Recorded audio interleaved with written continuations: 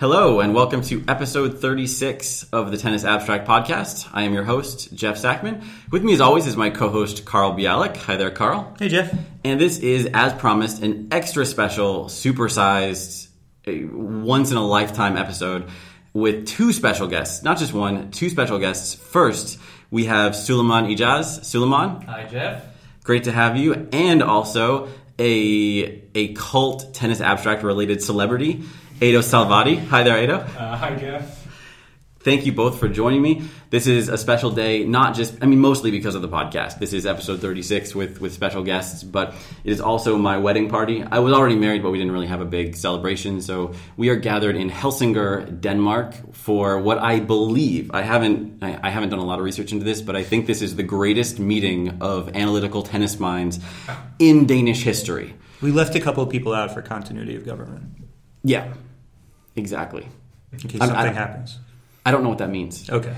Security reasons. Yeah. We're not off to a good start here.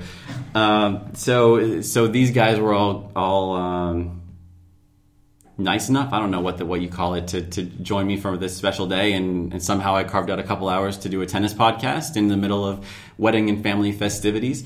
So everyone in the extended family is now aware that I have a tennis podcast. No one really knows what to think about that, podcasts or tennis. So Jeff saw an opportunity to market to a lot of people at once by recording today and making a lot of people say, maybe I'll listen to that. Exactly. Yeah, I don't know if it'll work, but sure, maybe it will. So one thing that we have to talk about today, since we have two of the biggest Roger Federer fans I know in the room, and Carl, where would you rate yourself on the Roger Federer fan scale, 1 to 10? 3. 3. Really? What do you want to just leave now? And Sulaiman, where would you put yourself on the 1 to 10 scale? I mean, there are some really nutty people out there, so I'm probably an 8. Okay, so you realize that all of those people are listening right now. You just insulted 1/4 of our listenership. So you're an 8 and Edo? Yeah, pretty much the same, I guess. Do you also endorse this insult to our listeners? Not really. Okay. Just for kindness. You're okay with the nuttiness. Okay, and I don't know. I'm probably in the 3 area with Carl, in the sense that, he's great. I have a lot of RF merchandise. I wouldn't stop what I'm doing to watch a Federer match. I would watch it later if it's a good one, unless Edo's already charted it. That's what makes him a tennis abstract cult celebrity, because I should have given more biographical information, but those of you who don't know about Edo, he's one of the, really, he and I are the biggest contributors to the match charting project. You're over 500 matches now? Yeah, 560, almost 570.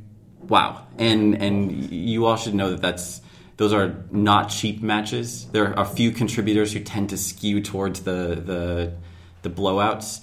Edo skews towards the Wilander matches that went 5 sets with like 67 shot rallies on every point.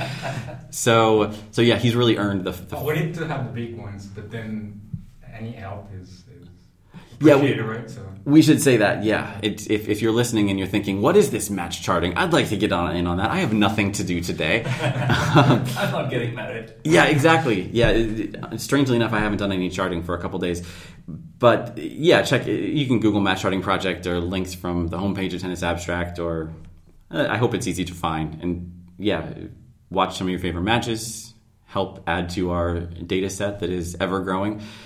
We have tons of Federer content there, partly thanks to Edo, but partly thanks to the fact that everyone loves Roger Federer, especially people who contribute to the Match Charting Project. So now that we've established we are skewed in the direction of Federer fans, because I would say, Carl, you are a 3 on the Federer scale. Is that higher than you are on any other individual player scale? Well, I'm obviously higher on the Dustin Brown scale. But among competitors in the GOAT debate we might be having, yes. Okay. So yeah, full disclosure, this is a very Federer-biased room. But the average score is a 5.5. It's not hugely biased. Well, we don't know what the scores are for other contenders. Fair enough. I think that's the issue. I think we'd be around 1.5 for the other guys. I don't know. We really need to hash out more not on this recording what this scale means. Perhaps later this evening. Yeah, perhaps later this evening. Everyone else will be dancing, but I mean they'll be drunk. There's a lot of drinking at Danish weddings. You should know. We can huddle with some Excels in the corner. Yeah. We were just discussing before we started recording that we have probably 3 of the strongest Tennis Abstract power users in the Tennis Abstract user community. I'm not even sure whether I'm as much of a power user as these guys are. We're talking like converting to Excel, dealing with date formats, but I can actually hear listeners in the future starting to fall asleep and just switch to their next podcast about Brett Kavanaugh or something. I don't want you to do that. I like you too much for that. So I want to start with the most important question in tennis analytics right now. And the backstory here is thanks to Ado's good graces and connections, he and I are going to see the semifinals in Basel in a few weeks. Hopefully. Yeah. I mean, yeah. So the most important question in tennis analytics right now is what are the odds that Roger Federer will make it to the semifinals in Basel this year? What do you think, Suleiman? Strong field, but looking at the history, it's pretty high chances, right? When was the last time he missed a Basel semi? I can't. He didn't play in 2016. Contingent from playing. Oh, okay. Yeah, I mean he must be playing. I mean he's kind of already in like, retirement tour. Not in the sense that he's retiring, but in the sense that I don't know. We could retrospectively look at this as a retirement tour and believe it. I was looking into this a couple of years ago when I was thinking of going to Basel, and the odds are pretty good. I don't remember the numbers, but I think the last of the 10 times he's played, I think he's missed one semi or something. It's really insane. Did you actually calculate it? Well, I went on Tennis Abstract. I just looked. You just looked, okay. I just looked at how he's done on the last 8 or 9 times he's played, and I can't remember. I struggle to remember a pre-semi loss at Basel. Yeah, there haven't been very many, and I did something on Tennis Abstract I don't know, maybe a year ago or something, where I looked at the difficulty of the various impressive things that players have done at individual tournaments, and it has to be, you have to start with Nadal at Monte Carlo and Nadal at Barcelona and Nadal at Roland Garros, but Federer at Basel was pretty strong. I think it was even stronger than Wimbledon, even adjusting for the level of competition and the number of matches and all that stuff. I was just checking. 14 semi-final appearance out of the whole career. The last time he missed was 2005. Wow. Did he play in 2005? I'm not sure. I think he did, but that's a pretty strong endorsement. Yeah, so it's a good investment. You should definitely. And it's a sunk cost at this point. Buy that place ticket. No, it's purchased. We're all set to go. Is it equally valuable to you no matter how the match goes, whether he wins or loses, how long the match is? That's a good question. What do you think, Ado? I mean, would it make you happy to see? I've never been to the Basel tournament, so just watching tennis live and knowing that he's there could be or should be. That sounds a little fangirly, knowing that he's there. Well, I mean, I always want him to win, but then I know that he can't do it. So you want to watch a good Federer match.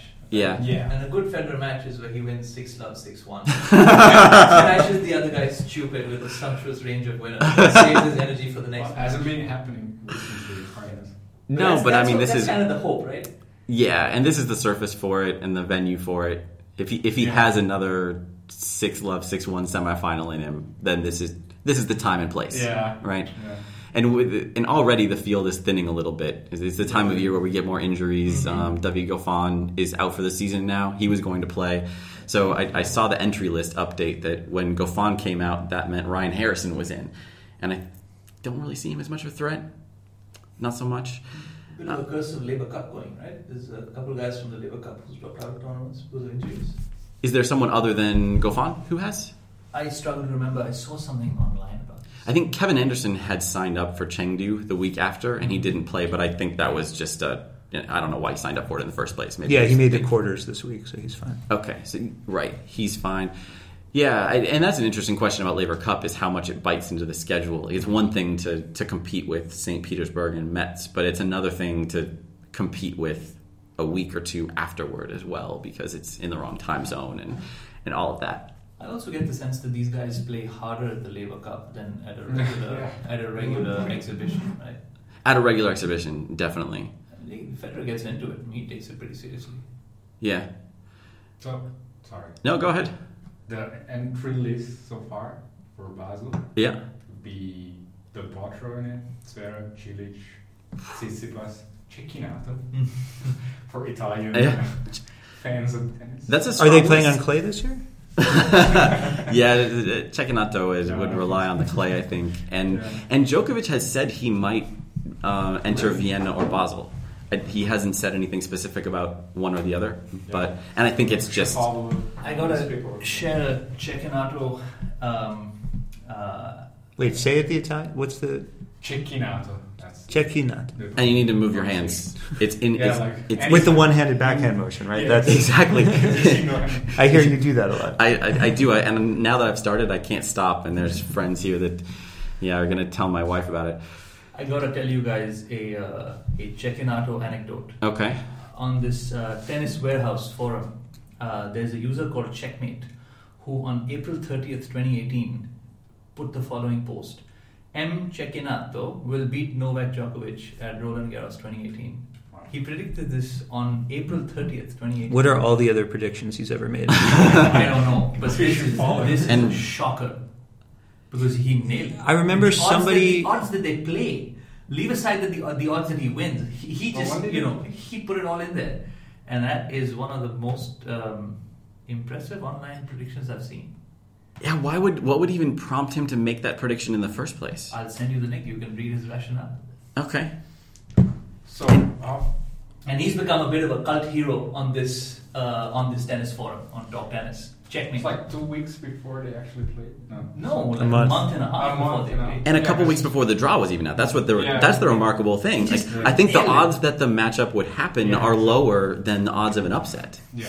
Well, they met in the quarters, and the odds of the upset, I think, are lower than 1 in 4. No, but I mean the odds of Cecchinato winning all those matches to get there To in the get first there, place right. to make it happen. Drawn with Djokovic and reach Djokovic. Yeah.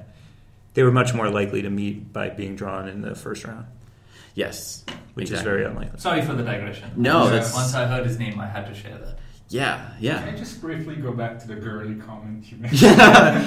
Because I don't know why we had to gender it. You could have said I know. I apologize for that. I heard it coming out of my mouth. Of any sort, of course. Yeah, I know, except for Ado a little bit. Yeah, of course. Yeah. Regardless of gender. I take it, but no. Okay. No, I just wanted to say that I was lucky enough to be at the 2017 Australian Open final, Federer Nadal, and in the semifinals as well with Wawrinka. So any match after that, it's at that level. I mean, It's like a cherry on top at this point. yeah. Exactly. And seeing it in Basel is special. Yeah, I mean, because that's his no matter what happens. Yeah, Those definitely. were terrible matches. They took years off my life. Nothing about that. That's because you're an 8 and not a 3. That's why it helps be 3. There's nothing good about a Federer match that goes 5 sets and has ups and downs and breaks on serve. Well, and if it fits. wins, then it's Sure, it's exposed, joy. but during the match itself, it's torture. Yeah, it was a bit. It's not. It is in no way a pleasurable watching experience. It was. I have to tell you. Not being live, fair enough, but on television or like following. 2017 Australian Open, I'd say 4th round on was all gravy. I mean, he was coming back first time in 6 months. You should have been able to just enjoy that he was there in those matches. No expectations. But the closer he gets to a major victory, the more it hurts when he loses. Right, the third round Australian Open 2015. Okay, whatever, he lost. It was set. Yeah. But okay, he lost in the third round, big deal, right? But the loss to Del Potro in the US Open final 2009, the loss to Safin in Australian Open semi-final 2005, those were gut-wrenching. I think more the 09 US final because he was. I don't know, man. Match points in the 4th set tiebreak, that thing was over. And then. Oh yeah, sure. That's can't win them all. Well, true. I think it's a temperament thing too, because I think, Carl, you and I have discussed this on the podcast a little bit, but I know I'm weird when it comes to being a fan. Like I'm so rigorously in favor of the underdog that I will change my supporting preference midway through a match if someone starts running away with it. Like I've even watched matches on replay where I know who wins, and I'll find myself cheering for the person who I know is going to lose. It's guaranteed disappointment. I think that's because I was such a big Milwaukee Brewers fan in the mid 2000s. Like now they're in the playoffs they're up to nothing. Yeah, I mean, they beat the Cubs in that game. I don't think they should have won, really. I mean, they should have won. I mean, they wouldn't have been expected to win it. So, yeah, I mean, great time to be a Brewers fan. I'm not a Brewers fan anymore because they're too good. But Jeff, your favorite tennis match of all time must be the Roland Garros final from 2004. Why is that? Wasn't it a blowout for the first 2 sets? And then epic comeback, down a break in the 5th, wins 8-6. Coria Gaudio. Right.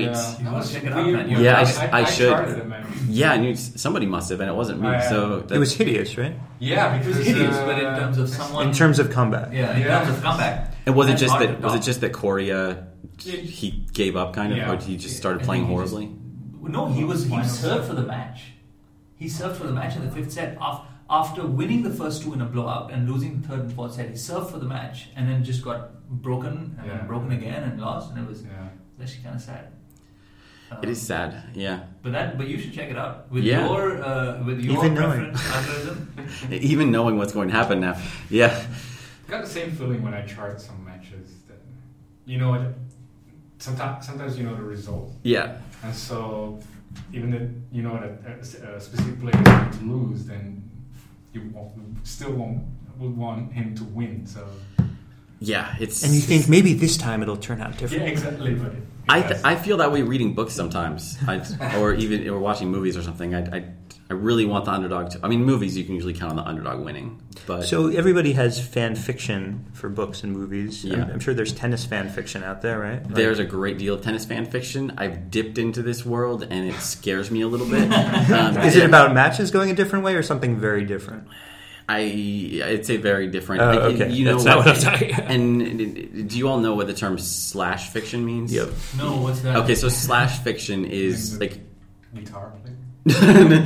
There might be slash fiction about slash, but no, that's not where it comes from. But slash is it's fan fiction that puts characters or people together in romantic relationships. So the slash is like between 2 people. So Brad / Angelina or whatever. Roger Mirka. Roger, yes. It's a lot of it's about the fantasy of Roger and Mirka ending up together.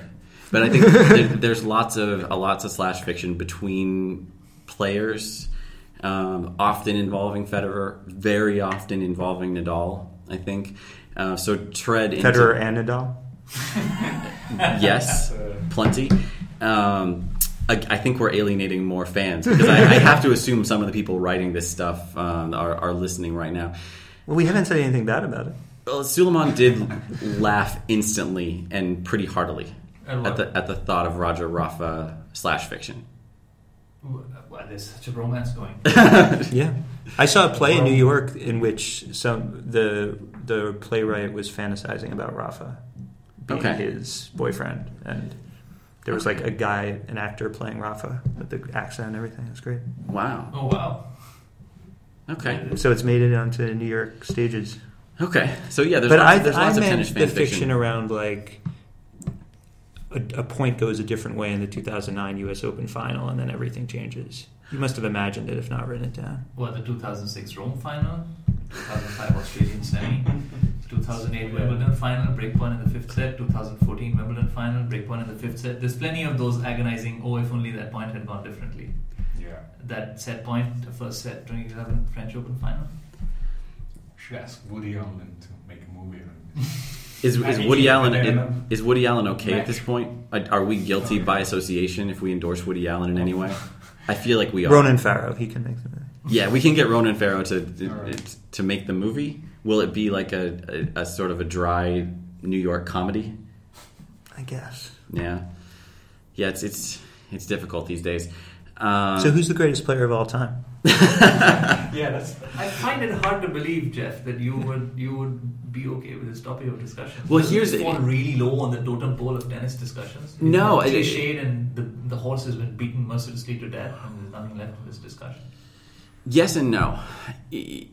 I've written about this a few times, partly because I have editors and they have desires. And that sounds like fan fiction. Yeah. Oops, Dan, if you're listening, I'm very sorry. Anything I've just implied. But I think the reason I dislike the subject so much, I mean, you're right. The horse has been beaten to death and then died, and then we kept beating it, and then it was buried, and then we beat the grave. But still, and we exhumed it. Exhumed it and beaten it some more. Incidentally, my wedding party is at Kronborg Castle, which is the site of where Hamlet was set in the Shakespearean play, which I think also had some dead horse beating, lots of violence. I think there were all sorts of things with graves. Coming back to the topic at hand, or at least our meta topic at hand, one of the big problems with the debate is that it's so often badly conducted. Like, most people have very passionate opinions that are not based in fact, and often it's like partisan politics. Like, you pick a team, and then you look for the evidence that supports your team, and you ignore the evidence that supports the other team. And I was thinking that, since we do have, like I said, the greatest meeting of tennis minds in Danish history, that this might be an opportunity to have this debate with people who, despite our acknowledged Federer fandom, won't fall into that trap. And the number I wanted to throw out there is, I don't know if you've all read this article. I think Carl. The Economist? Yes, and I've updated numbers. So I wrote this article just to give a little background before I let other people jump in. There was no byline. You're giving something away here. Well, I tweet about them all the time, so there's no, and other people do too. The Economist Twitter account retweets their writers claiming articles, so I don't really know what level of anonymity there is anymore. Yeah. But the idea was that, Federer has the most slams. That's a big part of his case. And followed by Nadal, and now followed by Djokovic, who's back in the conversation with his great second half of 2018. What I did was I came up with a metric using ELO for each player's opponents to score each slam. So if a player has an average level of opponents through the 7 matches of a slam he wins, then he gets 1 point, like one slam. If you're Wawrinka and you have to fight your way through multiple Big Four members, I think Wawrinka has 3 of the 5 toughest slams, and his are worth like 1.5 or 1.4 or something. Right. And then some of the more recent slams that Federer and Nadal sort of cruised through are down around maybe 0.6 or 0.7. And add all this up, when I first did an article about this, I think it was about a year and a half ago, Federer had either a very slight edge on Nadal, or Nadal had a very slight edge. It was within 0.1. It was basically a tie. And someone tweeted an article of yours from 2017, or 2007 rather, about the fact that there is no such thing as a statistical tie. So it's not a statistical tie. It means something, this 0.1, but it's basically a tie. But since then, we've had a few more slams, and players have added to their total.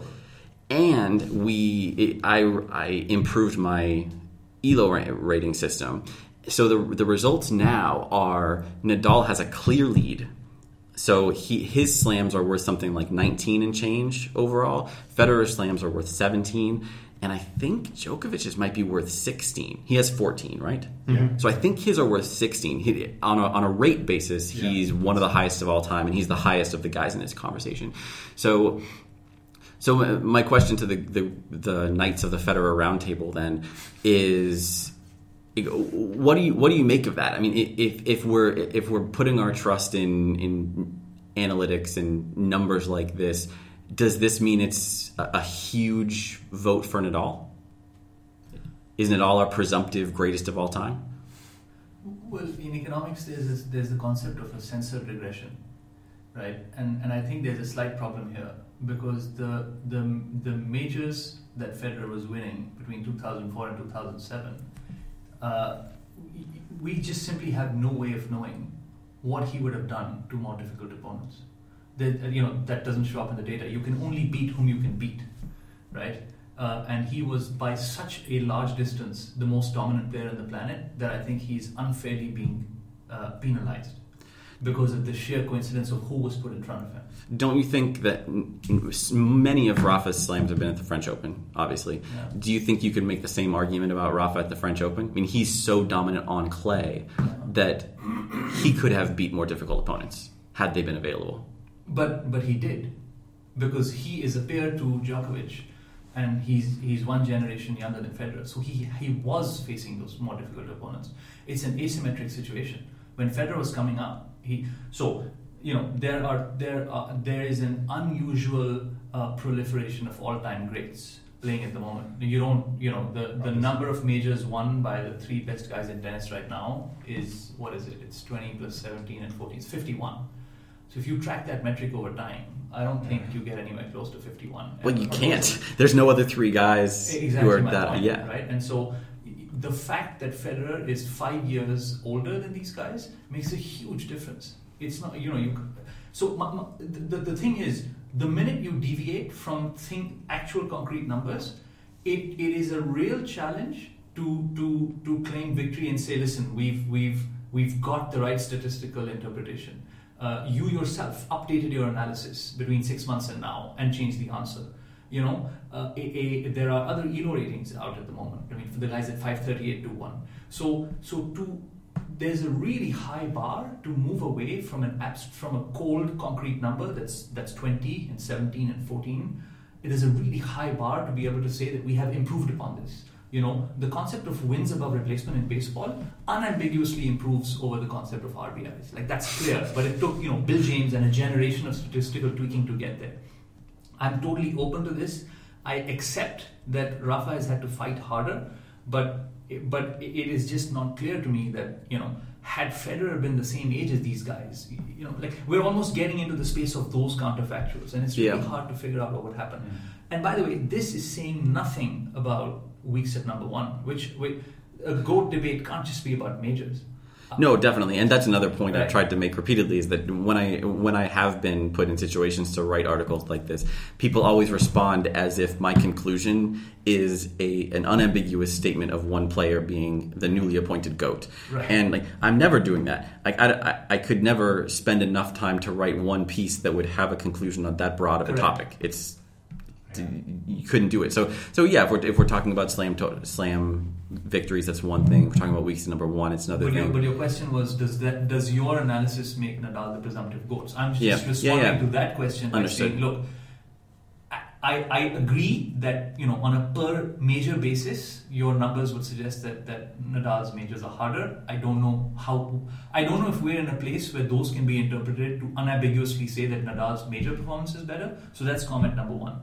Comment number two is that this is saying nothing about rankings. I think 120-week edge in rankings is not a problem that can be wished away. I think the lack of a year-end championship is a big hole. Because, indoor, hardcourt, low bouncing, slow, whatever it is, he hasn't won there. Federer's done it 6 times. And the number of guys with multiple majors who have failed to win the year-end championship is pretty small. So that's a bit of a hole.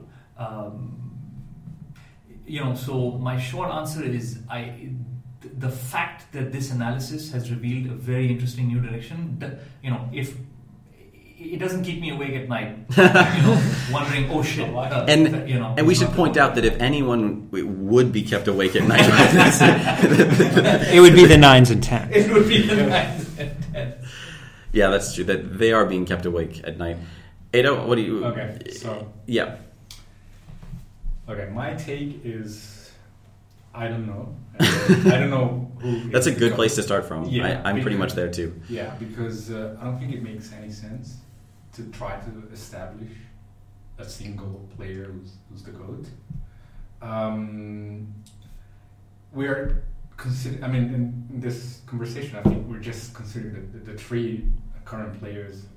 Federer, Djokovic, Nadal, right? But we're not comparing eras, or we're not talking about past players that could be in the conversation as well. People try to compare it. And my other point is that, can you really get to a conclusive point when things are still ongoing? These guys are still playing. So shouldn't we wait until they retire. They're no longer professional players, and then try to draw a line there with the numbers that they have tallied.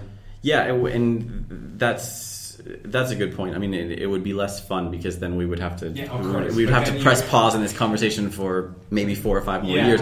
But it might, in the end, Djokovic might run away with it. And I mean, if Djokovic takes over number 1 and keeps it for 3 years and wins 6 more slams, and he has a huge lead in Masters titles or something, then we could have this conversation again at my next wedding. We're going to cut this. Yeah. Then. But Jeff, I should say something here. Yeah. I think that you will not have a next wedding, and Djokovic will not get there. Why are you so sure? It's so I would like to share a few numbers. I had this discussion with some people after he won Wimbledon and the US Open, and the narrative seems to be, look, Federer had Djokovic and Nadal, who were 5 years younger, and when he left his immediate peak, they were depriving him of majors, and if not, he would have continued winning, blah blah blah. But Djokovic has no such all-time great who is 5 years younger than him, nipping at his heels, and so he's going to run away with it. This seems to be the narrative, and I think there are some cold hard numbers which would seem to negate that. So if you look at Federer from age 23 to 31, and you look at all his major losses, so only 5 of his 17 major losses in that period came to guys outside the top 5, basically other than Djokovic and Nadal. So 5 out of 17. Since age 31 to 37, so that would be from the 2012 season until now, 12 of his 20 losses have come to guys who are not even close to being all-time greats. So that's a big shift, you see. And if you look at Djokovic in that same 23 to 31 period, where Federer had 5 out of 17 losses to guys outside the top 5, Djokovic had 12 out of 22.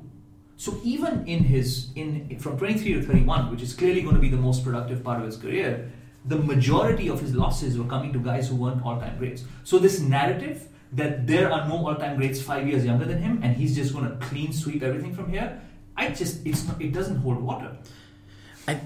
I see your point. I wonder, though, that 23 to 31 takes us to today, right, for Djokovic? Correct. I did it. So it's today, and we could look at Federer's next 5 years as some prediction of what will happen to, and the percentage of losses to the low guys increases. I think that the problem is that it's so hard to quantify the effect of an injury and whatever it is that Djokovic has dealt with. I mean, it's not just physical, but maybe some mental stuff or whatever. Fair. And some of those losses that case is built on are the ones in his comeback.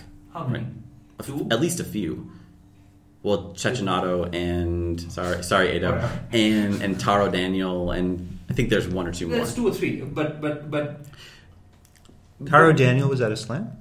No, not a slam. I'm sorry. I just want to clarify that the point I'm making is not that it's not the 23 to 31 number, right? Mm-hmm. What I'm saying is, in Federer's case, post 31, the frequency with which losses to lower ranked players come increases. Okay. Right? That's the point. And so I'm using that to predict what will happen to Djokovic on the way forward. Okay. So whatever frequency, even if it's a very low frequency, between 31 and 37, naturally because of age, that just happens more and more.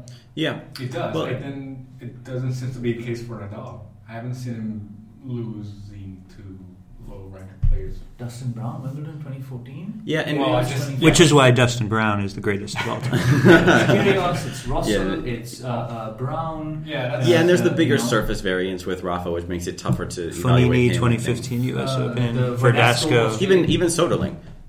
Yeah. So guys, I just don't see this narrative. I mean, he is going to start losing to lower ranked players more often. You don't need an all-time great 5 years younger to knock Djokovic off his perch from here for the next 5 years.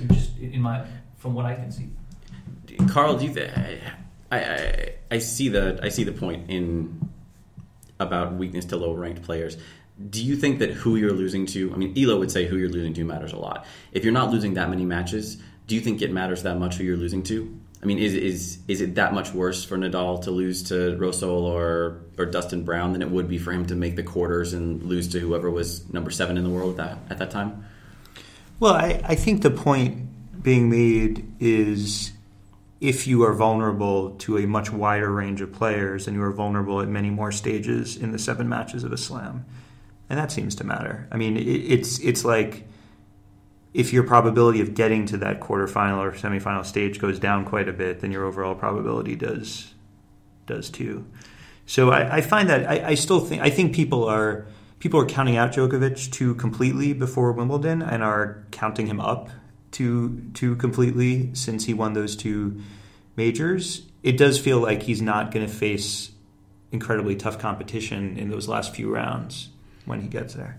Yeah, and also Djokovic has had some ebbs and flows in his career. We look at his 2 best seasons. I think I'm really bad with remembering the actual years. 11 and 15. Yeah. Right, they're not consecutive. He wasn't the king of the world for 24 months. He was the king of the world for 2 separate 12-ish month periods, and one of maybe the greatest player of all time for a 1-year period for either of those. I mean, that's a different conversation. But he did that. Had all 4 majors, which to me is just a mind-blowing achievement in this day and age. Yeah. So he's proven he can reach that level, lose that level, return to that level, and we've seen him lose that level more than he ever had in the past before Wimbledon this year. So is it possible that his trajectory will be different? That we look at Federer and Nadal in their different ways have been consistent at a level that maybe no one else ever has. And I'm thinking Nadal on clay and Federer overall. But if Djokovic has it in him to come up with 2, let's just even say 1 more 12-month period like that. Let's say he wins the next 2 slams and maybe peters out but wins 2 more later on.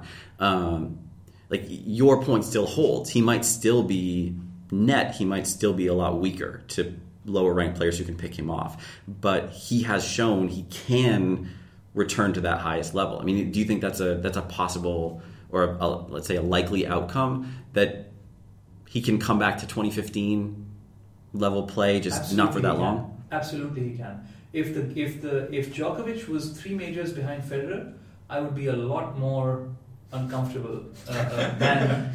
Then you would be losing sleep.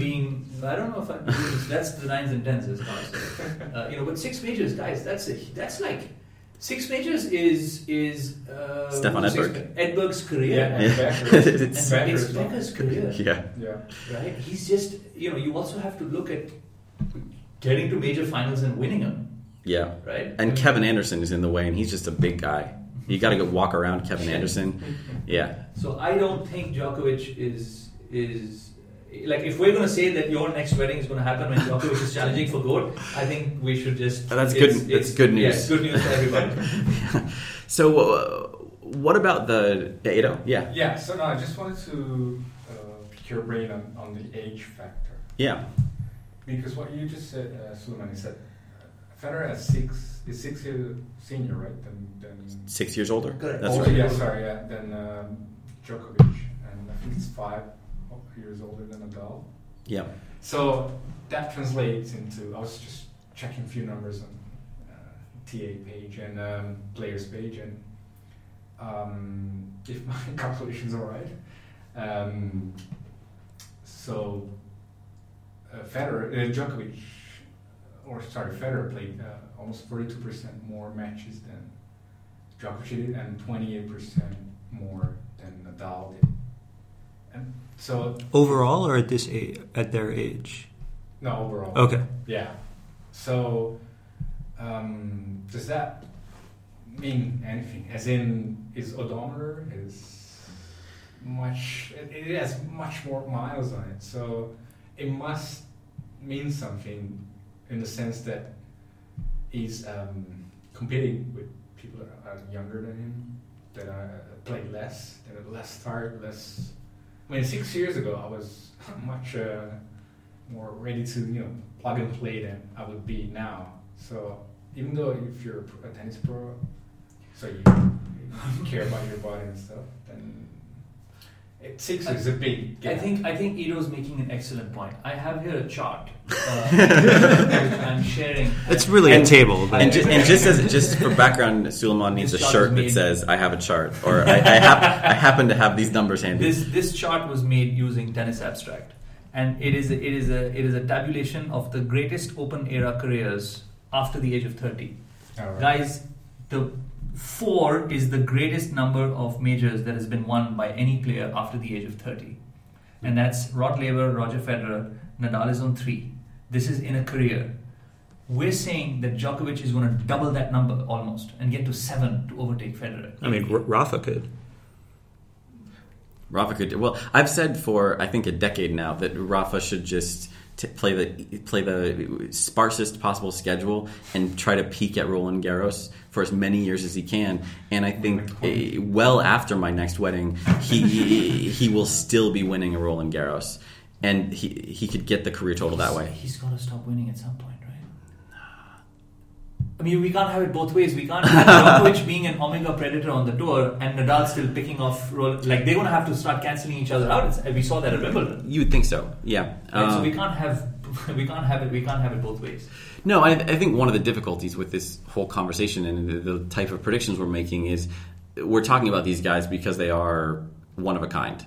It's kind of weird to say these 3 guys are one of a kind. They're each one of a kind in their own ways. Correct. And when we can talk all we want about aging patterns and that sort of thing, but they are one of a kind. I mean, Federer his level has come down in the last few years to some extent, but even granting that, I don't think anyone expected 5 years ago he would still be doing this now. Yeah, and I've been saying, I don't know, probably for 5 years, one of these days Nadal he's going to blow out his knee and it's going to be over. I mean, it's not going to be a fade. It's just going to be, something's going to go wrong and we're not going to have any more Rafael Nadal on the tour.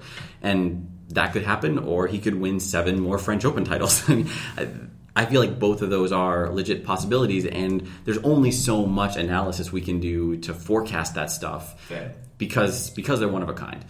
And because I've now said that we can't predict that, let's stop trying. And I want to go back to Suleiman. Well, I just had one other thought, which is to this goes back to my having a problem with reducing the notion of a greatest tennis player to a single number, which is number of majors. Yeah. May I suggest another way of looking at it? How about performance at the 5 most prestigious tournaments in tennis? Both Djokovic and Federer are better than Nadal at 4 of the 5. And Nadal is a lot better than them at 1 of the 5. Yeah. But surely being well-rounded is an important requirement for a GOAT candidate. Now, why I'm saying this, because you raised the possibility that he could get the total by winning 4 more French Opens. But surely the discussion of who's the greatest, most versatile, most talented tennis player of all time should have the subtlety to take that into account. Simply having one number to me is just way too reductive. It is, and something I've been meaning to bring up for a while now is you just expanded our focus from 4 tournaments to 5. Carl, I'm curious what you think about this. A lot of these numbers point pretty unequivocally to Federer, the slam total or the weeks at number 1 and various other counting stats. What about the Masters titles? There, Federer doesn't have an edge. These 3 guys are basically tied. They're within 1 or 2 Masters titles, right? I think Djokovic and Nadal are more than 1 ahead of Federer. Okay, they're more than 1 ahead. 2 or 3. Okay, so they have the edge there. And with Masters titles, you have tournaments that every player consistently cares about. You have a bigger sample than just 4 tournaments a year. You still have a high level of competition. And you have a broader blend of surfaces. Except for grass, but yeah. Except for grass, yeah. So that's why Dustin Brown is stuck at 0. So what do you make of that, Carl? Why, it seems like Masters titles is the sort of thing you say if you're on Team Rafa or Team Djokovic to bolster your point. And if you're not making an elaborate pro-Rafa or pro-Novak case, you don't really talk about it. But it seems super important. Yeah, when Suleiman brought up weeks at number 1, I was like, oh, and now he'll talk about Masters. Oh, no, wait, he won't. I have a lot to say about Masters. Wait. Where's the chart? Well, there's no chart. It's just, I think the fact that there are 3 clay masters and no grass masters is a huge skew. I think the fact that until 2008, when Federer was 27, the finals of these puppies were 5 sets is a huge skew. I don't think those two things can be ignored. How does it? I agree. The five set thing is a factor. Wouldn't that work in Federer's favor? Because I mean, best of 5 finals should make the favorite more of a favorite, and Federer was usually the favorite. I would think in the Masters finals he played that. But the way you have to the way you have to think about it is you have these Masters in like unforgiving, brutal back-to-back week schedules, right? And so you have to assume that if the amount of effort required to win one of these things is reduced, people will show up to more often, or be willing to put in 100% at more often, you know. And Federer said this in the past, and now there's a whole debate going on about, you know, should the majors shift to 3 sets? And I think Djokovic even came out and he said he's in favor of it, right? And so, and obviously, the easier it becomes to win one of these, the more it favors the agglomeration of counting stats. So I think between that and the fact that there are 0 grass masters, and that's a huge hit. If there were 3 grass, 3 clay, and 3 hard, you'd have to figure Federer would have more of a lead. Yeah, if there were 3 grass, definitely. Yeah, I mean, I tend to think that the fact that we have a couple of, well, at least one indoor Masters, is it just the one, or is Shanghai's outdoor? Right. Okay. It's Paris. Well, yeah, Paris is the one. I was just thinking if there was more than one, but there were indoor carpet not super long ago. So Federer's won a couple of those. Yeah. Titles, not Masters. Okay, I didn't. Okay. Yeah. So yeah, for him, it's basically Paris. I've always thought of. I mean, it's not as extreme of a surface as grass, and it's not as extreme in Federer's favor as grass, but it is something that favors Federer more than the other guys. But you're right, and this is another one of these unanswerable questions: is if your team fed, then you do start thinking things like we should have 3 grass masters, and working from that point. If your team Rafa, you're pro Masters because it's the one part of the schedule that favors him a little bit because there are multiple clay tournaments instead of just the one Roland Garros. 1/3 instead of 1/4. That's true. Yeah. What's the argument for how other than the best of 3, best of 5, which I see your point, but Federer has had some really good years during the best of 3 period. I think we end Federer's peak where it's convenient sometimes for our arguments. Agreed. But what is the argument for how the Masters schedule favors Djokovic over Federer? Is it just the best of 3, best of 5? I don't think that it does favor Djokovic. I mean, I think Djokovic is a machine. I think there were stretches of times where Djokovic's mastery of Masters just flat out exceeded Federer's, and there's just nothing you can do. You have to take your hat off and say this guy's just better. I think what he just achieved at Cincinnati, what Djokovic just achieved at Cincinnati, is incredible and something that Federer could have came close to and fell short. In 2006, if he'd won Rome against 2002, and he had some Monte Carlo finals. A bunch against Nadal, but 2014 against Stan, where he was up a set, in the final. But a set and a break, maybe. Not a set and a break. It was just a set. But the point is that that you just have to take your hat off and say, the guy did better. As inputs into a discussion about the greatest of all time, I don't think you can put Masters at nearly the same level as majors, weeks at number 1, or even the year end. But do I think that Djokovic has just flat out done better than Federer on Masters? Yes, he has. All right. So what are your weights on those things? See, you can't get into a discussion about mathematical weights because that's making it way too algorithmic, right? But you have to. No, but in your head, you have some heuristic for this. Then in that case, you just have to use.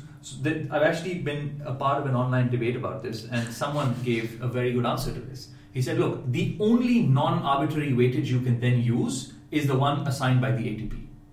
Right? You get 2,000 points for winning a major, you get 1,500 points for winning a year end, roughly, and you get 1,000 for winning a Masters."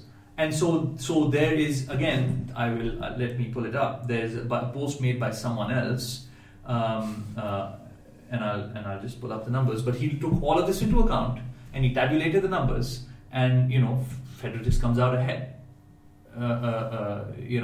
What happens though if you are just using counting stats? Then you run the risk of valuing longevity over peak. And I mean, Federer obviously has a really high peak. Nadal has a tremendous peak, but at least by ELO, Djokovic has the highest peak of all anyone ever. Not just out of these 3 guys. And that matters. It absolutely matters. Absolutely matters. So how do you reconcile that with a purely counting stats based metric. You got to take it into account. I mean, in my opinion, Djokovic will go down as the second greatest player of the Open era after Federer. This is I think he will overtake Nadal. He is an absolute monster. This guy's held all 4 majors. He's won every big tournament except the Olympics. He has weeks at number 1. He's got majors. He's got like rampant dominance for short periods of time. I like that phrase, rampant dominance. Rampant dominance, right? He's a lot of people will say he has head-to-head. I have severe problems with that metric. That's a discussion for a separate time. But I think this guy has an absolute rock-solid resume. Yeah. I think there was a period of his time when he lost too many major finals. So from 2012 to 2014, he was 1-5 in major finals.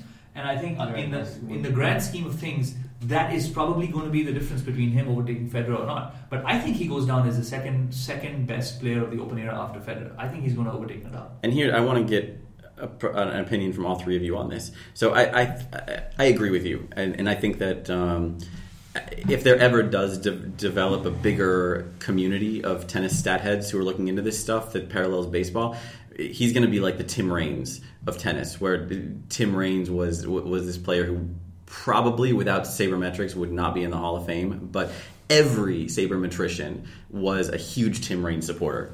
I would have said Mike Trout, just in terms of potentially greatest of all time. Okay, yeah, that might be a better comparison. I just like Tim Raines more. But I mean, people have wrote articles supporting Tim Raines' Hall of Fame candidacy for a decade. Like you can't avoid this topic of conversation. And I think that if we had the same number of people doing this sort of work in tennis, you'd have a lot more arguments being made, because Federer has this, partly because he came first, partly because of the slam total and the weeks at number 1. He's the default. I mean, if you're going to make an argument that someone else is the greatest of all time, you have to do your homework. You don't have to do your homework to say Federer's the best. The numbers are there. But there aren't a lot of people doing comprehensive work to show that someone else is number 1. But there is a community of Novak fans who are on the case. I know they're there, and I'm tagged on a lot of their tweets. I know. But let's take it as a given that he's number 2 right now. Any Nadal fans out there, if we haven't alienated you in our first 35 episodes, I'm sorry. We're going whole hog here. You're out. But if we're saying Djokovic is number 2 and he has this comeback right now, I want to have an opinion from the 3 of you. What does Djokovic have to do to become your number 1? To surpass Federer as the greatest of all time? Carl? He has to overtake Federer in the Jeff Sackman major titles count. Seriously? I think if he gets within a couple and overtakes him in weeks at number 1, which I can see. How far down is he in weeks at number 1? He's like 75 short or something. Oh, that's it? It's okay. a year and a half at number 1. No, I know it's a long time, but I mean, Simona Halep's been number 1 for almost that long. And I mean, who the hell knows what's going on in the women's tour right now? By the way, even though you just said it as a given, I'm not yet convinced that Djokovic is clearly number 2, or that he's clearly overtaken Nadal already. I would agree with Carl on that one. I think that is a challenging statement to make. It is, yeah, and I don't mean to just ignore the solid case for the Nadal. sake of arguments. Yeah. And for the sake of argument, let's an alienation. Yeah. And alienation. I mean, I've picked Gail Monfils to win a lot of slams. I've picked Victoria Golubic to win some slams. So I think anything I say should just be prefaced for the sake of argument. So the weeks at number 1 is would you say that's the biggest factor for you? He has to win more major titles to do it as well, right? Because he could get the weeks. You'd think, although he could get to weeks at number 1 without it, just by winning Masters and going deep in majors. Ado, what do you think he needs to do? Agree, slams. Is it first and foremost? Is it the slam count? Yeah, but I might say this, and this comes out as a shocking revelation, but this was I wanted to ask you guys. In a Space Jam type of scenario, single player facing aliens from some tennis playing alternate universe. And Planet Earth saving kind of situation. I would pick Djokovic to represent her. Like peak Djokovic or now Djokovic or no peak as in what's the surface? Yeah, is it like the battle of the surfaces court with half grass and half clay? I don't know. Well, let's say neutral or let's say hard, which is. But fast or slow? What's the CPI you're thinking? No, it makes a huge difference. It does make a huge difference. Absolutely. If you cut Federer and Djokovic is hard. Well, actually, here's a better way to ask it. Right. Humanity gets to choose the surface and the player. Okay. Then you probably choose Clay and Rafa, right? Atlanta and John Isner.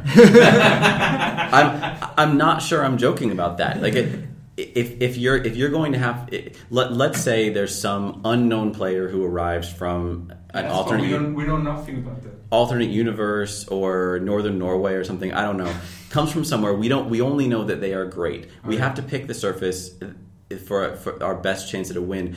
Let's say we don't know how good they are. I mean, they could be an ELO of 2300, they could be an ELO of 2900, and thus be favored against Djokovic or Nadal. If we don't know who this great player is, Isner has a 50-50 shot of winning in Atlanta. Sorry, we sidetracked you. Maybe it should be that humanity chooses the player and then the aliens choose the surface. Then it's probably Djokovic. Strong everywhere. I would say Nadal and Clay occurs, but then. But if the aliens choose hardcore. Yeah, overall, I would say Djokovic. It's a good pick. Coming from a you're a Federer 8. Federer fan, but then yeah. I'm not that kind of fan that doesn't like other players' style or how they compete. I love seeing Djokovic play, of course, because I love the way he played tennis as much as I love seeing Federer. So I would. So that's my non-statistical, analytical take on the subject. Yeah. And as a Federer fan, you wouldn't have years taken off your life during a match that might end your life. Yeah, exactly. So it shows. So, closing the loop, Suleiman, if Djokovic is our number 2 right now, what does he need to do to take over number 1? Well, I think there's one side of this discussion that we haven't touched on. There's probably 7, but what do you think? Fair enough, but what I'm just thinking of is, Federer is a player who has embodied aesthetics, grace, and beauty in a way that Djokovic and Nadal simply haven't. The man inspires essays, poetry. He inspires, a religious fan following. I don't think that can be written off. So, if you're asking me from a purely counting perspective, what does Djokovic need to do to be better than Federer? Well, get close on majors, get close on weeks at number 1, and then the superior masters and the fact that the level of competition majors, maybe. The level of competition, sure, although I have severe issues with that, because if God himself came and played tennis, he would win everything, and then you would say the field sucked. So I have an issue with that. Yeah. But maybe that's what happened in 2004 to 2007. So, but he would have to do something more than that to offset the fact that Federer has reinvented modern tennis. He's reinvented the way it's followed. He himself has raised the level of Djokovic and Nadal. He has enabled and created Djokovic and Nadal, and thereby made tennis a more relevant sport. Every Djokovic major title should be added to Federer's count. So basically you're saying we need minimum 50 weeks at number 1, 4 slams, and peace in the Middle East? And peace in the Middle East. But I think that there has to be... deciding who's the greatest player of all time must be a holistic discussion. It can't be like number of majors. You've got to take all of that into account. So I think Djokovic would have to be meaningfully better at the counting stats to compensate for some of the softer stuff that Federer has going for him. Yeah, but I'm really biased. You are a little bit biased. Ado, yeah. Okay, I have to say that the Djokovic's ability to bend is mind-boggling, and I don't think Federer does. Yeah. And his dancing and impersonation. Yeah. Well, he stopped doing it. And the other thing is, Suleiman, do you think Foster Wallace would write a piece on Djokovic if he was still alive?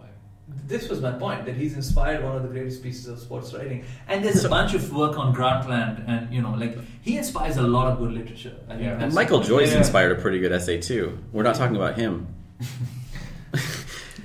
Next episode. Next episode is Michael Joyce, a GOAT contender. And then Michael Joyce. Michael Joyce. Michael Jordan. This is a tennis podcast. We're not talking about Michael Jordan. Come on. But that was more of it's not an essay on the way Joyce plays. It's more of a professional life. That's true. Yeah. So it's not a direct comparison. Yeah. You make a good point, Suleiman. I do think, though, that we have to draw the line somewhere. And if we're going to have we can have two separate debates, again, and I think we are. That's part of the problem. Part of the reason that I've been reluctant to really dive into this topic on the podcast is because I was surprised you. Because like I said before, there's so much beating of dead horses. There's so much partisan style bickering going on in this debate, and a lot of it is. I hope not on this podcast. Not here. Definitely not. This has been great. Because we're all in the same party. because we agree with each other. But part of the reason that Federer has become the default fave is some of the things you're talking about. Like he does have a cultural cachet that goes beyond anything Nadal or Djokovic has accomplished.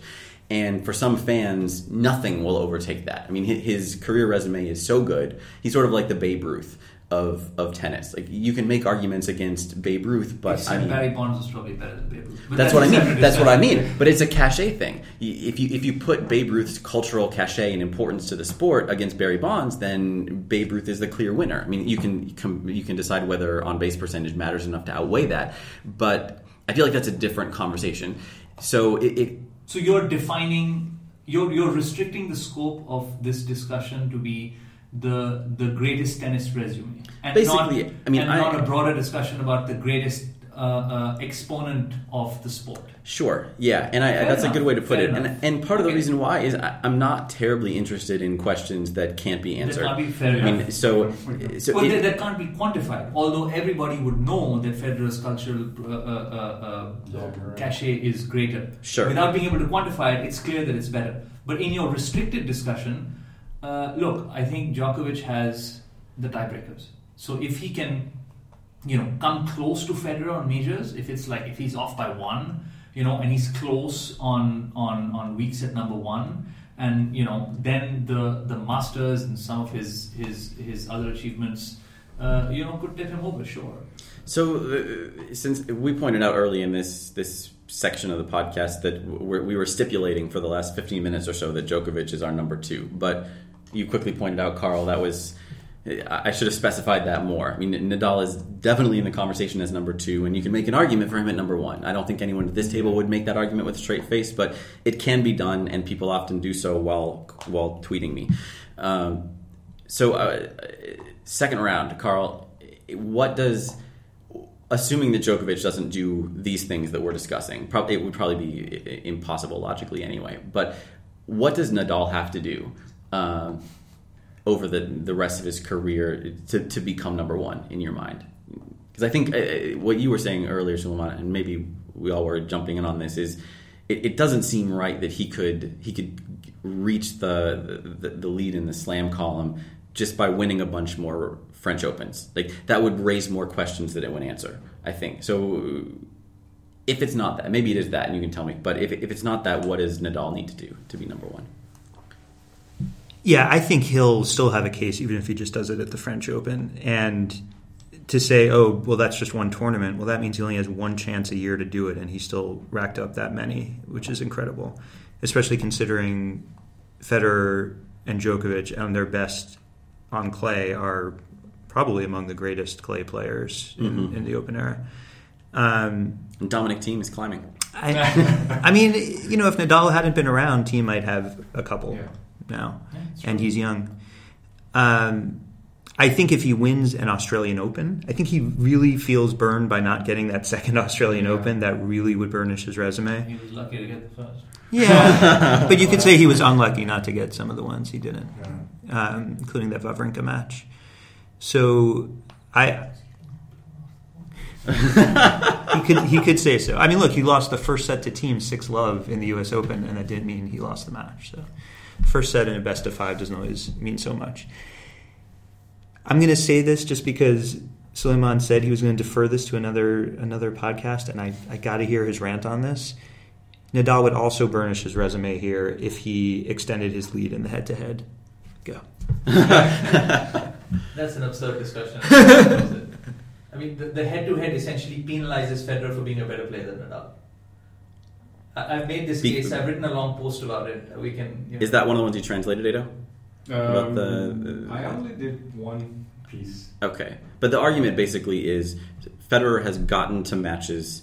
I mean, the meetings have come about to skew in Nadal's favor because Federer gets there on clay and Nadal doesn't get there on other surfaces. It's not clay, it's more slow versus fast. Okay. Yeah, that's right. You looked at court speed. Do you make this case more generally about head-to-heads then? Like, are they all absurd, or is this one particularly skewed? This one is completely egregious.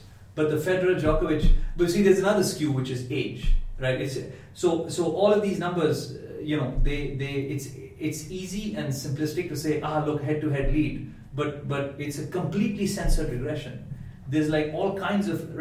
If we use head-to-head as a metric that encapsulates greatness, it is a seriously flawed metric, which is systematically favoring one player over the other. So it's not a relevant input into a head-to-head. Well, I would go even further. Like I agree with a lot of what you're saying about that, but even if none of that is right, I still don't think it's terribly relevant because even it posits this model of a ranking ladder where you can't be above someone who can beat you.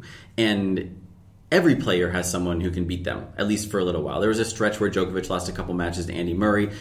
Murray was number one, but I don't think any serious person was saying Murray was better than Djokovic at that point. And I think you got some angry tweets to that effect when you said otherwise. Yeah, I got a lot of angry tweets. But I mean... We all get angry tweets. That's what Twitter is for. I have a small contribution to make here. Some time ago, to argue against this absurd Federer and Nadal head-to-head, I compiled a list of all the tournaments that they both entered together and saw who went further. Yeah. Which is really what matters. Yeah. So if you were to calculate... So the head-to-head anyway should be replaced by something called a tournament head-to-head, right? Which is you just look at the overlap in the set of tournaments they entered, and then it's win, lose, tie, right? And Federer has the tournament head-to-head against Nadal. At least it was a few tournaments ago when I calculated. I haven't looked at the latest numbers, right? So if you're going to use any head-to-head, use that.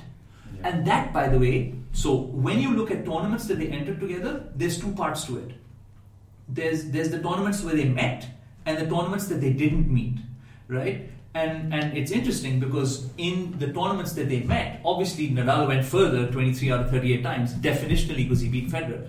In the tournaments that they did not meet, correcting for competition, correcting for time, correcting for surface, because the looking at the common tournaments corrects all of those things for you. Federer is overcoming that 8 loss deficit and is even further ahead, right, against the pure field. Tennis is not a head-to-head sport. Tennis is you have to win titles against the field. In majors that they have entered together, Federer has won more. In tournaments that they have entered together, Federer has won more. And in addition to winning more, he has gone further more often. So if you're going to use any head-to-head, you should use the tournament head-to-head. Yeah. So sorry. Sorry, Carl. You I just. No, don't be sorry. I said I want your. Right. Thank you. Yeah, he knew exactly what he was going to get. I mean, I think that metric might be better served by a different name. I mean, I understand. Yeah, I was just thinking. Let's brainstorm. Yeah, because I agree for different reasons that head-to-head is way overrated. It's completely whack. Yeah, and in a case like this, like the circumstances of the meetings mean that it's not that reliable. But for most players, you're looking at a maximum of 10. I mean, there aren't that many head-to-heads that go beyond 10 matches. And correct. I did something, I think, last year during Wimbledon for The Economist, where I looked at the predictive power of head-to-heads combined with ELO. And like, you've got to get to 50 head-to-heads to be as meaningful as a simple ELO prediction. I mean, you can get a little bit of value out of the head-to-head, but not much. I wonder what value you could get from tournament head-to-head, because there are going to be meaningful numbers of those things because guys enter the same tournaments. Yeah, I mean, and I would think you would. Yeah, you just the fact that the sample's bigger is going to give you more. Exactly. I mean, it might, since it does consider that much more data, it might end up having more overlap with what ELO's already telling you.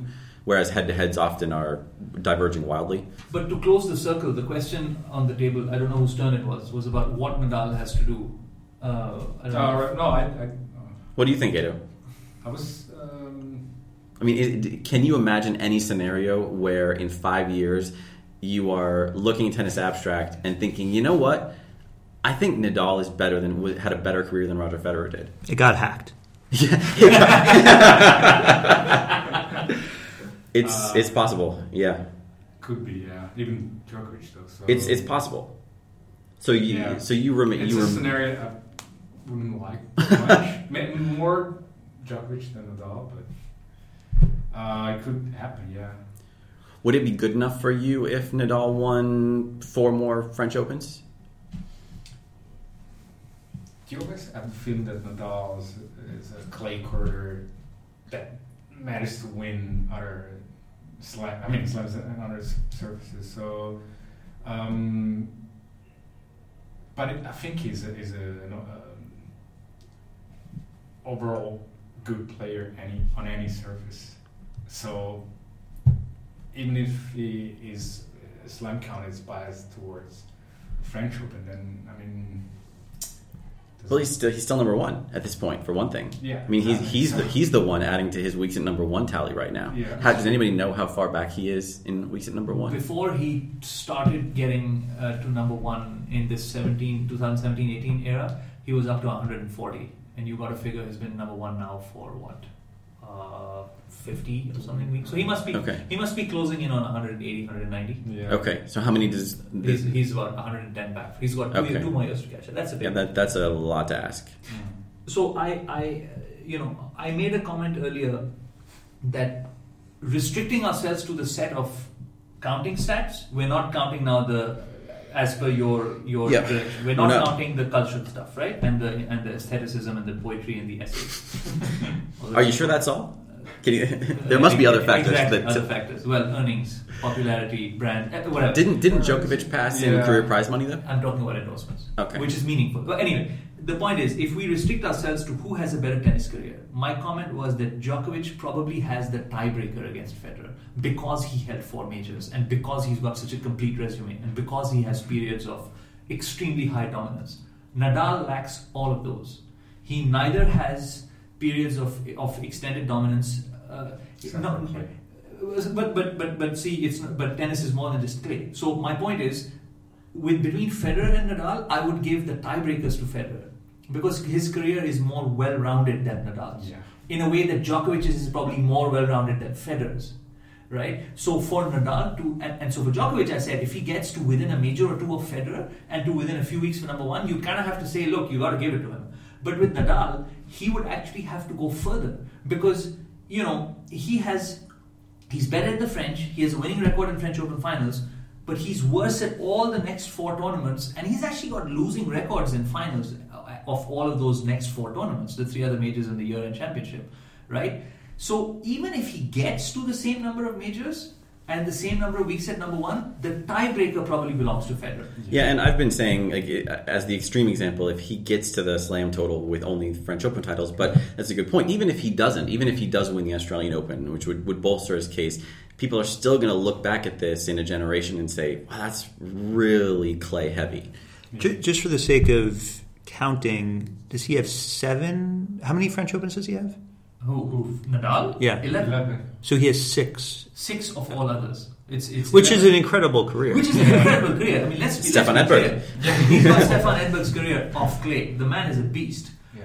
But the standard that we're holding ourselves to in this particular discussion is not Edberg. We're talking about the greatest players of the Open era. Right. So you gotta, he has losing records at the finals of all the other players. I agree. It is worth remembering that 10 years ago, 8 years ago, Sampras was considered by many the greatest and never reached a final at the French Open. Yeah, same. So. That's true. But I mean, like you say, the standard has changed. I mean, I think the fact that Federer and Djokovic both have the career slams and so does Nadal. Yeah. No, I know, but I mean, like Sampras is no longer the standard. I see your point that it wasn't that long ago that he was, and you could make the argument without this, with having one giant gap in your resume. But there's no more contenders with big gaps.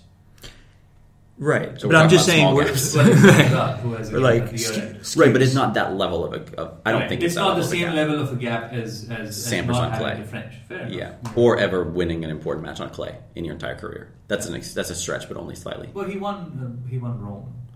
But it's not I don't know what the alien scenario we were talking about before. I think that same civilization was involved in getting Sampras that Rome title. Were you there? Could you explain? In Rome or no, I wasn't there. No, I wanted to ask this. It's a related question. Yeah. Do you think? Okay, taking for granted that Federer is not gonna play French Open anymore. Yeah. Which he's sort of flirting with the idea, but I think we should assume he's not. Yeah. He might once on a retirement tour. But maybe. Yeah. Okay. So, but that guy on your forum has already predicted Cecchinato defeats Federer 2021 second round. Exactly. So Similat is not going to play, and if he were, he would most. He's not going to do much. Yeah. Exactly.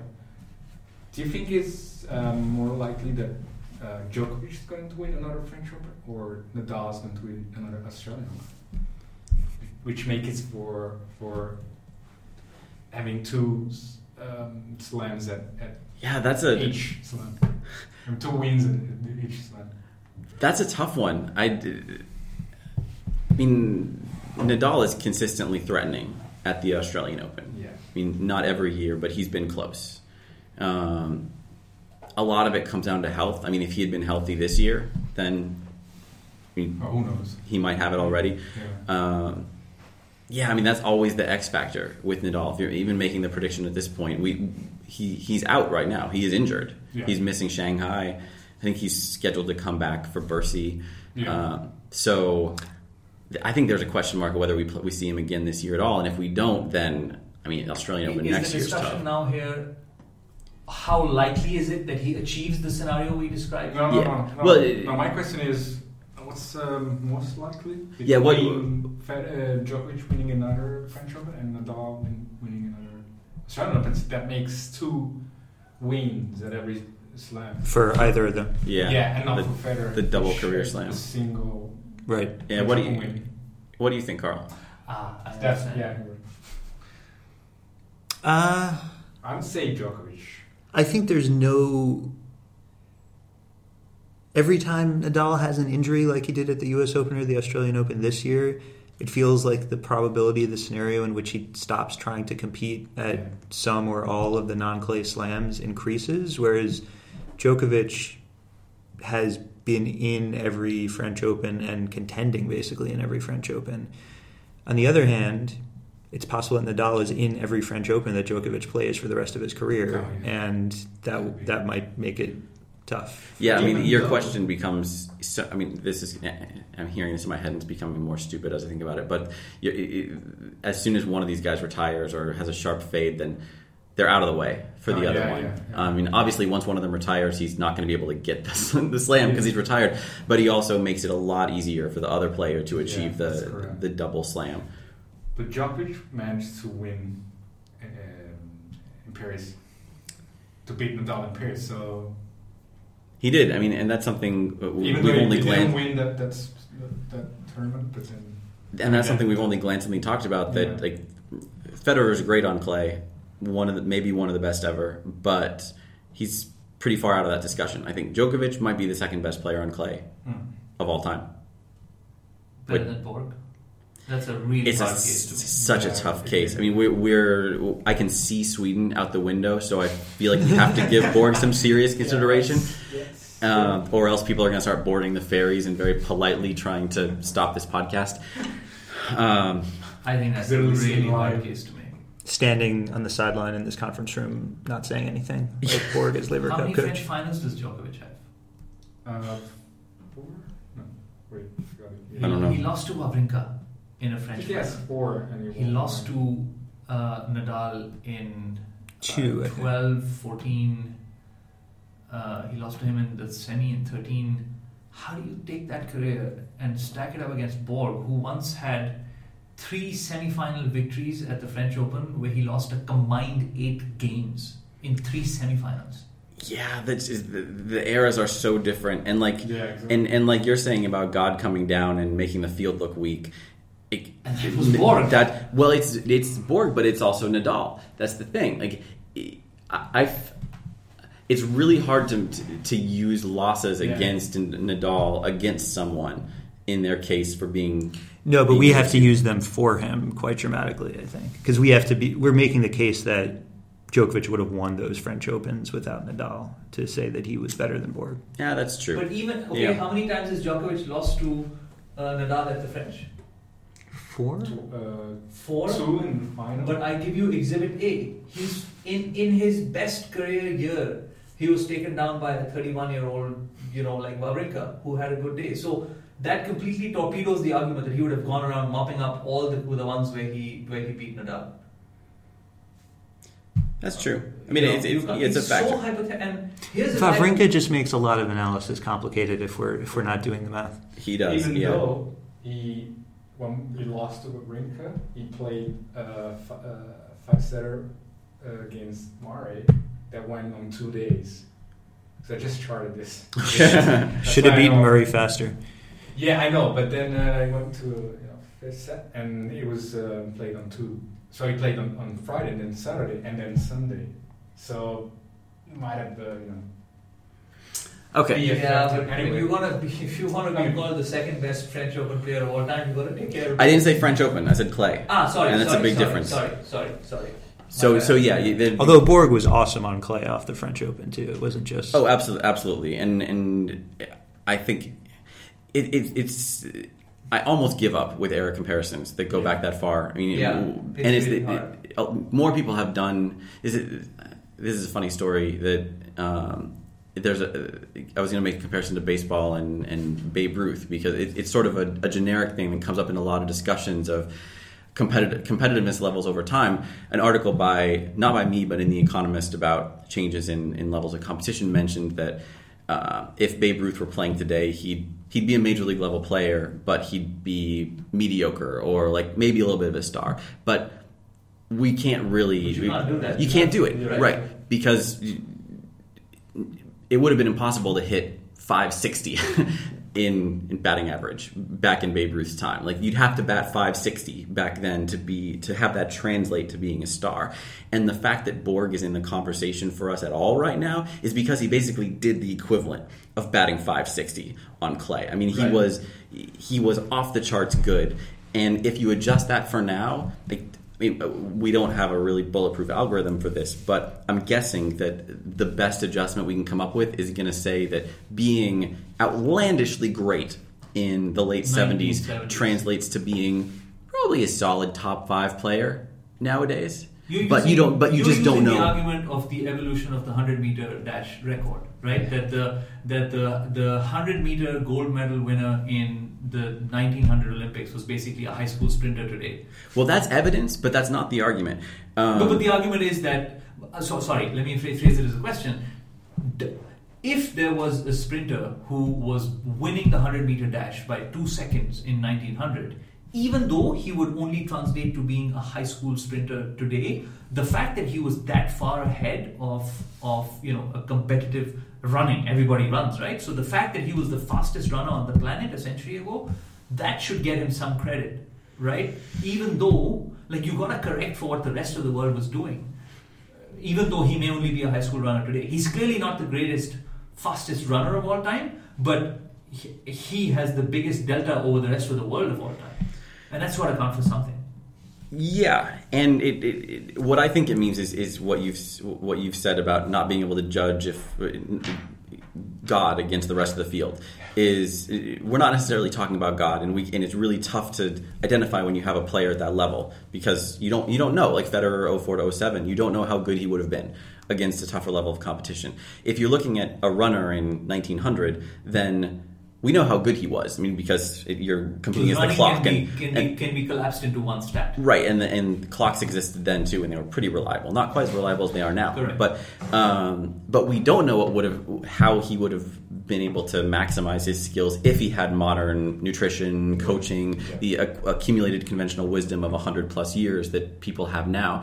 So, and that's the thing with comparing Laver or Borg.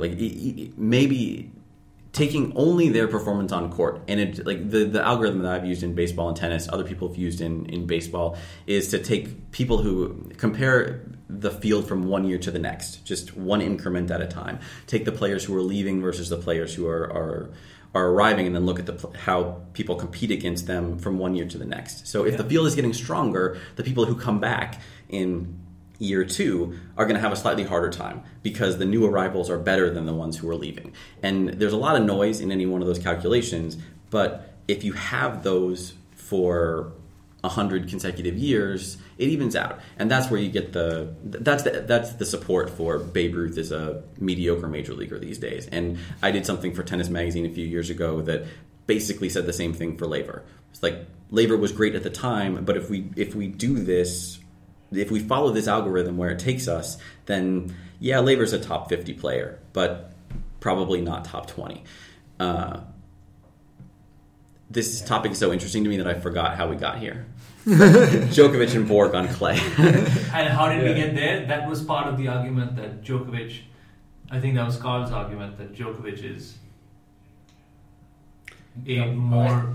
someone... When we started, we were talking about I wanted to know... winning the double career slam. That's how exactly. What do you think about that? Yeah, and this is good practice what we're doing right now, because charting this conversation is good practice for keeping... No, I was thinking keeping track of my wife's family, who you're all going to meet later. It's equally confusing, but I wanted to... We're well over an hour. You did promise supersize. I did promise supersize, and I am delivering, I believe. Or you all are delivering. But let's try to keep it under an hour and a half, which means we have 5 minutes left. Here's an oddball question for you in considering the greatest of all time. We've only been talking singles. And Carl and I, in our 35 previous episodes, have rigorously kept to a schedule where we put doubles on our agenda for the episode and then do one of two things. Either we don't get there, we don't talk about it, and then say at the end we really wish we could have talked about it, or we jam it into the last 5 minutes. So since this is the Tennis Abstract podcast, it is time to talk about doubles. And Federer he's got the Olympic medal in doubles, right? Yeah. He's had Davis Cup, he has that. Djokovic has Laver Cup with Federer, a loss there. A bunch of Davis Cup losses in doubles. Yeah. And Nadal... Multiple Davis Cup. Did he play doubles in those? Must have, at least. I don't know. I know Federer won his doubles with Stan at the Davis Cup and the Olympics. Yeah. And so Nadal doesn't have the hardware. At least he doesn't have an Olympic doubles medal, right? No, didn't they win gold in 20? No, but I thought in 2016 they won Olympic gold doubles. I think you're right. Wow. Let's quickly check. So he has that, and he hasn't played that much doubles. None of these guys have played very much doubles, but in my doubles ELO rating, Nadal is number 5 in active players right now. I mean, that's not exactly right because he plays virtually no doubles, so that rating is built on a number of years, some of them quite some time ago. But I mean, that's huge. I mean, number 5 against a field of mostly specialists who aren't even playing singles. So yeah, he does with Mark Lopez. So he's got some hardware too. I mean, clearly of these 3, Nadal is the best doubles player. Carl, you're our resident doubles guy, both in this group of 4 and in our podcast of 2, and many other circumstances, I'd imagine. Is this a factor at all? I'm tempted to say no because none of you knew that he won gold in doubles. I mean, this is a really hardcore group of tennis fans. On the other hand, you're all hardcore Federer fans, so maybe you chose to ignore it because it sort of ties Federer's only edge in the Olympic achievement category against Nadal. And I'm only interested in Jack Sock playing doubles, so that's my failing. I mean, I think, Davis Cup did just come up, and while I don't think Nadal's doubles prowess brought him those Davis Cup titles, that is an argument often made by Nadal partisans, and an interesting one, because Spain has a really strong team. Then again, Federer and Wawrinka make for a really strong team, and they were only able to put it together, or chose to put it together once. I just don't think doubles counts anymore. I really don't. I think if there's a separate question about who are the best doubles players of the last 10 years, then we'd put Rafa in there as who knows if he played more. Yeah, he's a monster at the net. Do you think so? I mean, here's my counter argument is that, and I'm not disagreeing, but here's the counter argument. We've talked about this a little bit with net strategy and just evaluating net points. That he only gets there when the point is won. Exactly. But this is a subjective assessment of his pure skills, and there. So one of the things I do is I track players' cumulative stats through the first 6 rounds of tournaments. I've shared some of those stats with you. I pull them off Tennis Abstract, and I have a spreadsheet which combines all of that. And there are times when Nadal is playing the same percentage of points at the net as Djokovic and Federer and just winning more of them. right? So that is one way to negate the argument that he's only getting the gimmies. Because if you're at the net 12% of the time, it's not perfect, I know, because maybe it's the case that because of the game that he plays 12% of the time, he gets a relatively easy lob or whatever. But you wouldn't think he'd have more opportunities than Federer. Exactly. Yeah. I do think when he comes in, even when he's coming in a lot, he pushes guys back better than the other two do because of the topspin. So that just gives him more time to react at net. He is maybe the best on tour in singles. Well, other than the guys who serve and volley probably. But he's one of the best, if not the best, at the stop volley because he's pushed them so far back. So incredible touch. Mm-hmm. In terms of the other kinds of things, and his overhead might be the best. In terms of the other kinds of volleys to hit, I am less sure of his prowess. I think a lot of his double success is like Jack Sock's because when he's at the baseline, that topspin ball is so hard to volley. Especially with the way that double specialists play, because they focus so much on higher risk shots just above the net to negate the net players. So that's a really hard shot to hit if you're dealing with top spin up to shoulder high or head high. Yeah, I mean it is a great what if. Yeah, Edo. No, for a moment I thought you wanted to bring the GOAT debate to doubles. So my answer was the Bryans, but I don't know if that's out of topic. Yeah, that would keep us going for another hour and a half, I think.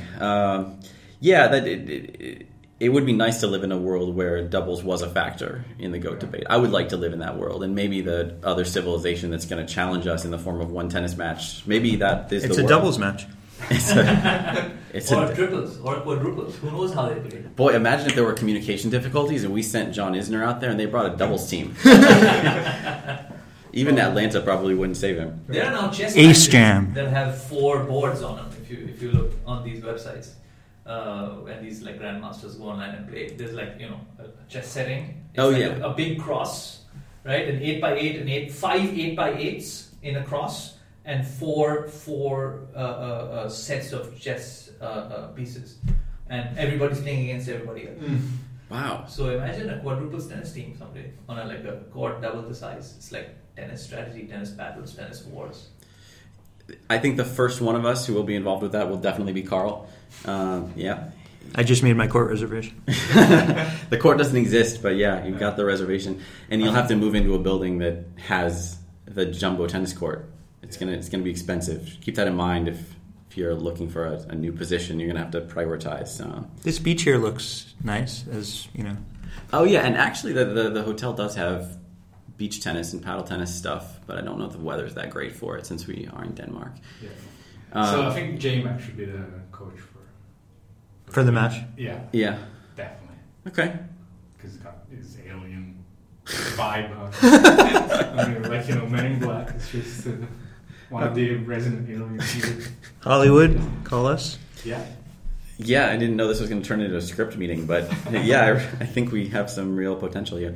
So let's wrap it up here. I think we've spent 90 minutes and arrived back where we started. That who the hell knows who the greatest of all time is.